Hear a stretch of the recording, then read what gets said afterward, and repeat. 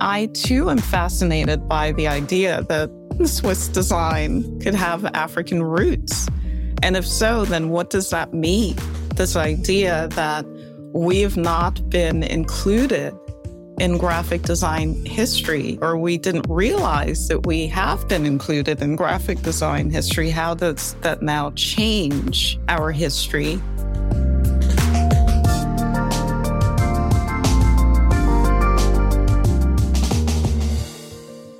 Hey everyone, welcome to another episode of Amazon's Black Stories, where we highlight the stories of Black designers, researchers, and creative minds from all around the world. I'm your host, James Lopez, and today I'm joined by graphic design scholar Audrey Bennett as we discuss the importance of representation, representation, and how we shift the cultural narrative. Now let's hear her story.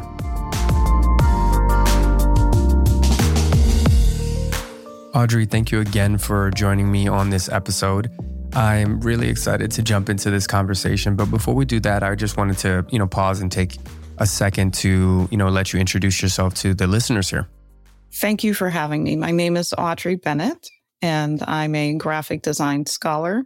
I am a university diversity and social transformation professor at the University of Michigan within the Penny W. Stamp School of Art and Design. Yeah, aside from being a design scholar, you're also the founding director of the Design for Social Innovation and Sustainability Lab over at University of Michigan too, right? Can you talk to me a little bit more about what exactly the lab does? So the DESIS Lab is a part of a larger network of DESIS labs all around the world. It was founded by Ezio Manzini in Italy, and his vision was to start smaller labs around the country at various art and design schools. I thought of the idea of starting this lab because I am interested not only in environmental sustainability, but also social sustainability and social innovation, and addressing diversity issues related to some of the work that I've been doing in education, more recently, museum studies, etc. But the labs can basically do the kinds of activities that they want to do. It requires a lot of community engagement, etc.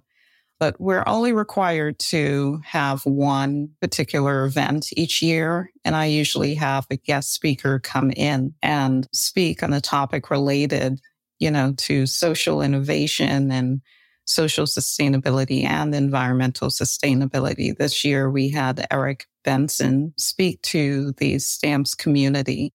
Okay, so as the founder, you're the one that established it at the University of Michigan then, because it is a part of a larger conglomerate. I did, yes. And I did it right before the COVID pandemic. So in order to start a lab, you actually have to attend a DESIS lab event somewhere in the world. And so I went down to New York City, and I think I was at the New School when I participated in one of their events, and Ezio was there. So I had the opportunity to introduce myself, and I told him of my interest in starting a DESIS lab. Yeah, I do want to backtrack for a second. I didn't say this, and I wanted to remember to say this is one, congratulations for winning the Stephen Heller Award. And oh, thank you. This past AIGA, right? Yeah. Yeah. So, well, congratulations for that, because I feel like that's a theme of a lot of what we're talking about, including what you just mentioned. There's just commitment to creating this sustainability for the environment and for the culture. And I want to jump into that for a second, because I did see an interview that you did a while back, and you mentioned one of your key missions is taking culture, math, and computing and shifting the conversation for it to be a bridge instead of a barrier for communities that have been historically marginalized or felt marginalized or excluded. And we'll jump into a lot more of how those different pieces come. But I wanted to ask, why did you decide this is the thing that I want to do? This is the thing that's important for my work? This line of inquiry, diversifying design, STEM, et cetera, started from the time I was a graduate student at Yale School of Art. And I was doing my thesis around my background, et cetera. I've always been interested in writing. And I was taking courses in writing while taking my graphic design courses within the MFA in graphic design at Yale. And I wanted to somehow bring in my culture into the creative work that I was doing. I was always wondering how to do that. So at that time, I had asked Saki Mafandikwa to be my thesis advisor. And I'm pretty sure he's the one that introduced me to a book on African art. And what stood out to me as I was going through this book was the Lukasa, which is a sculptural piece that has embedded in it, teachings, you could say, from one generation to another. And it's coded in the beads and the organization of these beads on this artwork. And I found that to be enormously just interesting. I was interested in memory, and I've always been interested in how information can be encoded in visual language, right? And can only be read by those who understand that language. After I graduated, I went on to a tenure track position at Rensselaer Polytechnic Institute. And 3 years in, I bumped into Ron Eglash in the hallway. And after kind of introducing myself to him, he was interested in my hearing about the work that he was doing. And we talked about our work. I told him about the work I was doing, when I was a graduate student. And he had a lot to say about the Lukasa and how there is computational thinking that is embedded in it. Yeah. I've always wanted to give back to my community through the work that I'm doing. And I found his perspective on African fractals, et cetera, to be very, very interesting, right? And it was through working with him that I believe I developed this passion to continue this trajectory with my research, always giving back. And I figured out that I could do that theoretically. There was a time when I thought that I would be able to do that better by going into industry. And I said to Ron, I am going to leave my tenure track position and go and start a studio. And so that's when I got a really amazing lecture on the power of theory and how racism is sort of grounded in theory. And he used pasteurized milk as an example of how theory can impact life. That was so powerful to me. I decided not to quit my tenure track job and go into industry and to stay and to pursue theory and theoretical research. So it was the milk that did it. Yeah, the pasteurized milk that did it. Milk. No. So that's really, in all seriousness, I think that's really interesting because that is really almost the origin story of the work that you've done and the work that came after. Because I'd be remiss to not call out that at one point, your life could have been completely different. You weren't going to be a designer. You wanted to be a lawyer, I think. Yes. so how did you find out about that? Yeah, so, I was pre-law. Yeah. So we wouldn't have had any of these conversations potentially, right? Well, maybe you had been making changes differently. So talk to me a little bit about that. How did we go from pre-law to moving into being a design scholar? What happened there? Well, I was valedictorian when I was in high school in East Orange, New Jersey. Mm-hmm.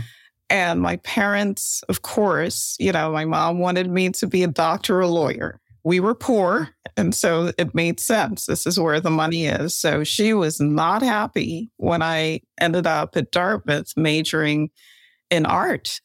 I took a drawing class and absolutely loved it. It was with Professor Ben Moss. And I tell my students about this all of the time, how he had us standing for 4 hours drawing. Mm-hmm.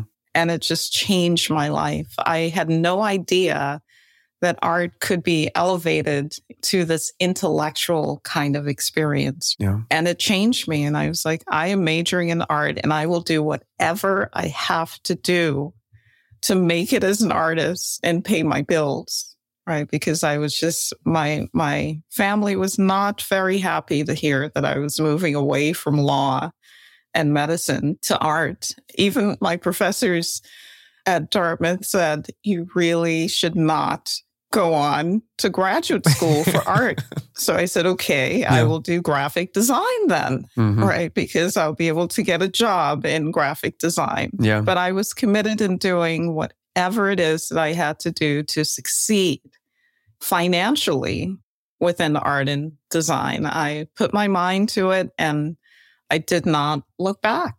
I wanted to have a life where I enjoyed what I was doing. Is that too much to ask? I was actually interning at a law firm in New York City. I was on the track to becoming a lawyer, and I did not like the experience. The funny thing about it is that I said, oh, it's just way too political. I should go into academia.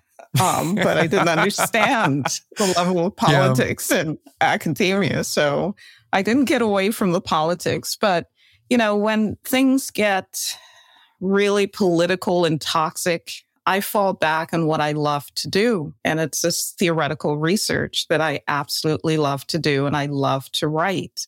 And it makes me very happy. Yeah. So I think you're right. If I had gone on to be a doctor or a lawyer, I might be focusing on reparations right now, which I'm so excited about. I'm glad to see lawyers doing that kind of work. But I'm very content with the decisions that I've made and where I've arrived right now. Very excited. I think there's an entire cohort of humans that are content with the decision you made and where you've arrived. You've influenced so many people. I think that there's influences, though, in all of that. I think that you, and this is just my perspective, but like you shifted your career, but not the way that you think, because you're implementing those same theories when I think about litigation or being able to take an argument and use it to affect change. There's a couple of things there that you just mentioned. One of this kind of industry versus staying in academia, which we'll come back to. But on the topic of the work, because I read the article that was submitted for the book that came out, was it last year?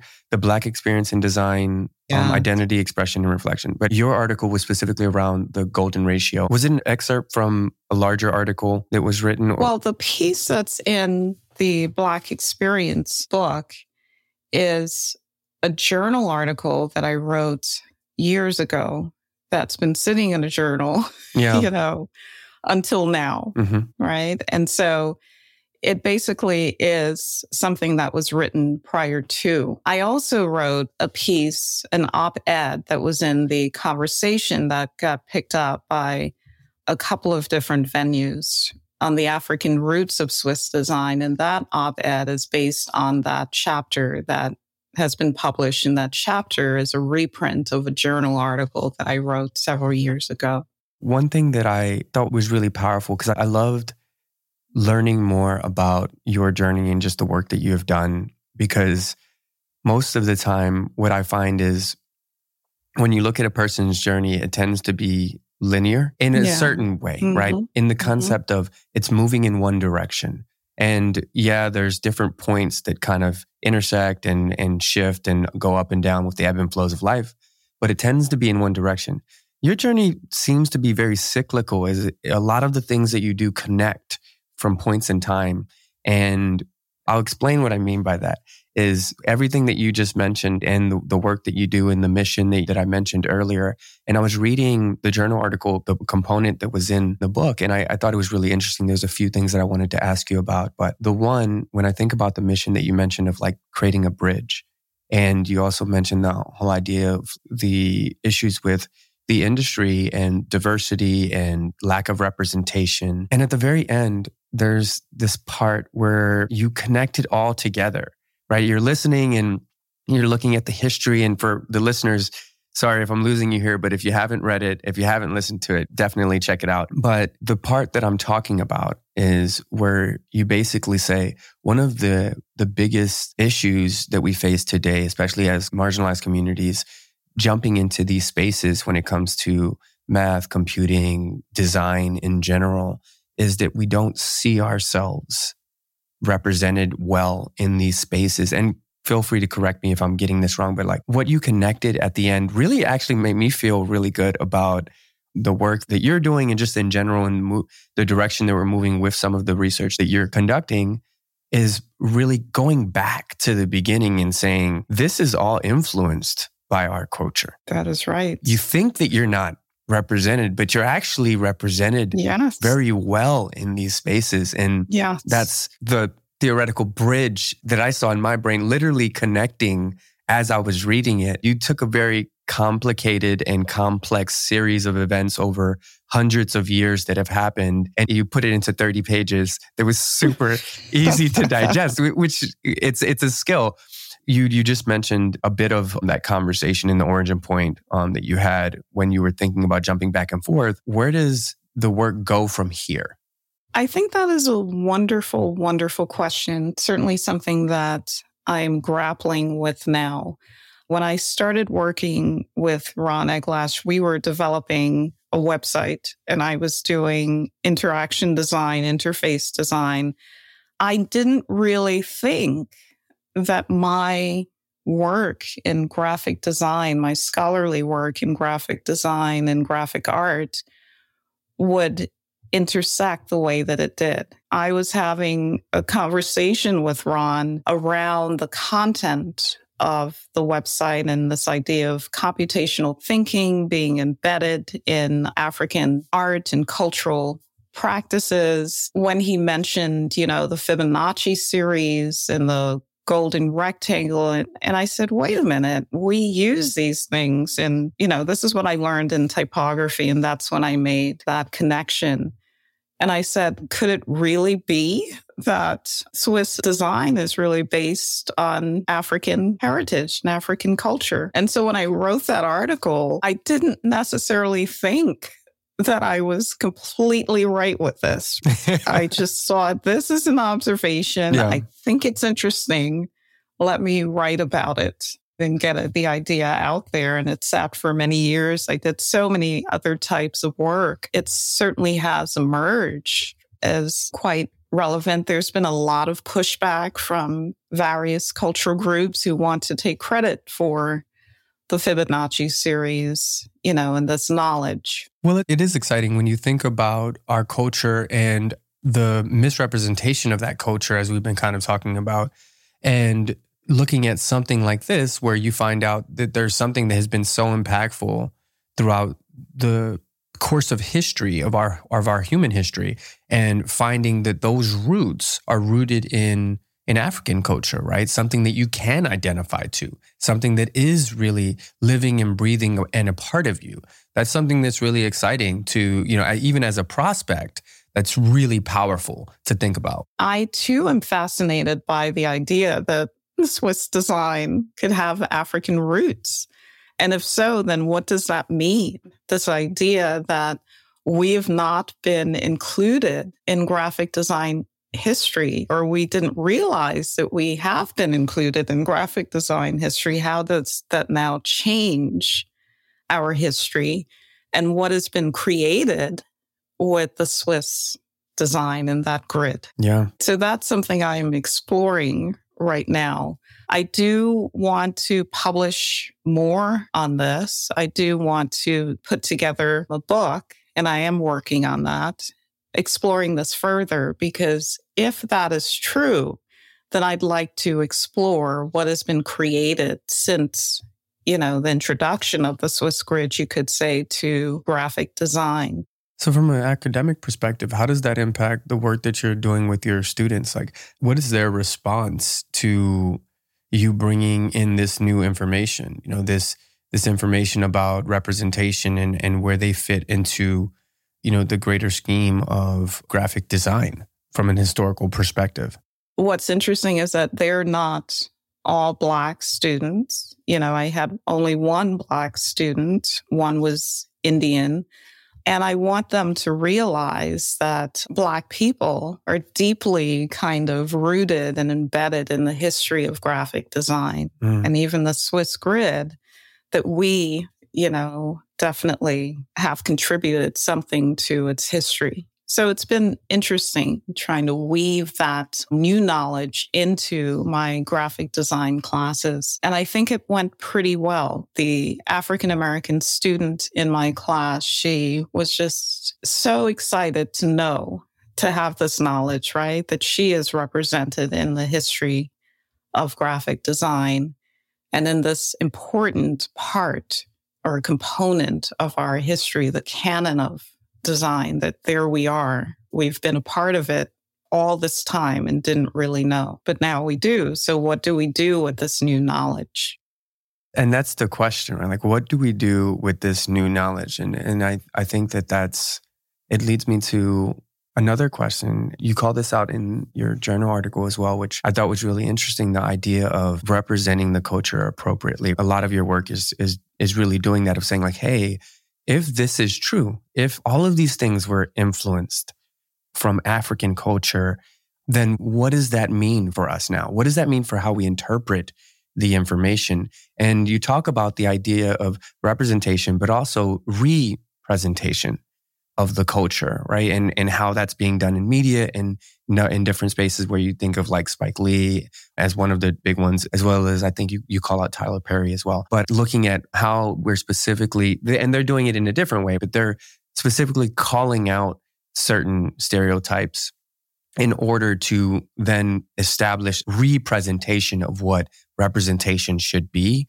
Naturally, my brain goes to a place of what is the practical application of new information like this information coming in, and how do we tactfully inject this information in so that it doesn't completely disrupt our coding, which can almost cause a fail-safe response in the brain for people. So you go, hey, here's new information, and information changes situations. So how does this situation change based on the work that you're currently doing with kind of interweaving this new information into your students? What are some recommendations that you have for like the greater community to do that both inside and outside of academia? I think that we have to look at the canon, decolonize that canon and rewrite those history books. Yeah. Absolutely important that gets done. That's the only way that future generations will be aware of it. So we need to just throw out the old history books or update them. They really need to be updated. Yeah. From an industry perspective, I know one of the biggest issues, and we've kind of been talking around it, but just the lack of representation in the industry, and a lot of, I think that this helps, right? The idea of seeing yourself. And I mean, honestly, that's one of big positioning point for this podcast, right? This series is you can't be what you can't see. Yeah. But then are we then restructuring what being able to see yourself in these fields means and how that shows up when you think of, well, we've actually been here the entire time. The entire time. Yeah. And it's something that we can embrace and take ownership of. I certainly would like to see us take ownership of this new knowledge and put it in action. Yeah. Within design. We have to take ownership of it. So you have the scholars who are decolonizing the canon of graphic design and writing the correct history. And then you have the practitioners, in industry who are embracing it and moving it to the next level. Yeah. Aesthetically. Yeah. I would like to see that. I think that's what's really needed. Yeah. It creates that flywheel that kind of makes the change. No, I agree with that. You also mentioned that as designers in general, we have an obligation to look at the world's problems and solve them. Yes. Try to solve them. Yeah. I have a new book that's coming out that talks about the wicked solution, that all wicked problems have an equally complex wicked solution. And that as a graphic designer, we have to take responsibility for the impact that our work is having in the world. Yeah. The impact. We have to do that. And we also want to bring our voices into the conversations around these wicked problems. What's the name of the book? Food insecurity. And I did a comprehensive kind of literature review of existing design outcomes that address food insecurity. I've been working with Jennifer Vokoun at Walsh University on this. And we've compiled all of them. We're mapping them. And, the next step is to go into communities and try to either have some of these design outcomes that are working in other environments, have them implemented locally in our own communities that are underserved, or do asset mapping with these communities to find examples of designs that are not appearing in peer-reviewed scholarly articles and books, design outcomes that are designed by community members without formal training in design that are working to alleviate some aspect of the larger wicked problem. But yes, as designers, we need to take responsibility and inject our voices into larger conversations, interdisciplinary conversations around some of these wicked problems towards alleviating them. Yeah. The more of us doing that, I think we'll see some relief from some of these problems that we have in society. But to say that the artist or designer has no voice, in these conversations is problematic. This actually reminds me of a moment when I was younger. I remember interacting with my mother. I was pretty frustrated about something, and I can't remember what it was, but I remember this moment very vividly. I was frustrated, which most kids are. Mm-hmm. But what ended up happening was I went to my mother, told her about it, and what she said to me, I always remember, she said, "Don't raise your voice, improve your argument." Mm-hmm. And it wasn't, I know for her, it's not like I yelled a lot, but like for her, it was like, stop allowing everything to bother you. Instead, try to use the skills you have to change the things that are around you. And that's what I naturally think about with what you just said, but it also just fits well with what you have done in your career. And I wanted to thank you for that. Thank you for saying that. Yeah, it's been amazing to see everything that you've done and on the back end, just looking it all up and then seeing how it all connects. Like I said, in this kind of circle as it moves forward. And it's just amazing to sit here, hear from you, interact with you, and learn from you. So thank you. Thank you so much for saying that. It makes me feel really good. I've worked really hard and endured so much to arrive at where I am now. And I think I've always wanted to design something that does make an impact in a broad kind of way. So I think this is kind of what it is. And I'm very excited about that. Yeah. So thank you for saying that. Thank you. And thank you for joining us on this episode for sure. Absolutely.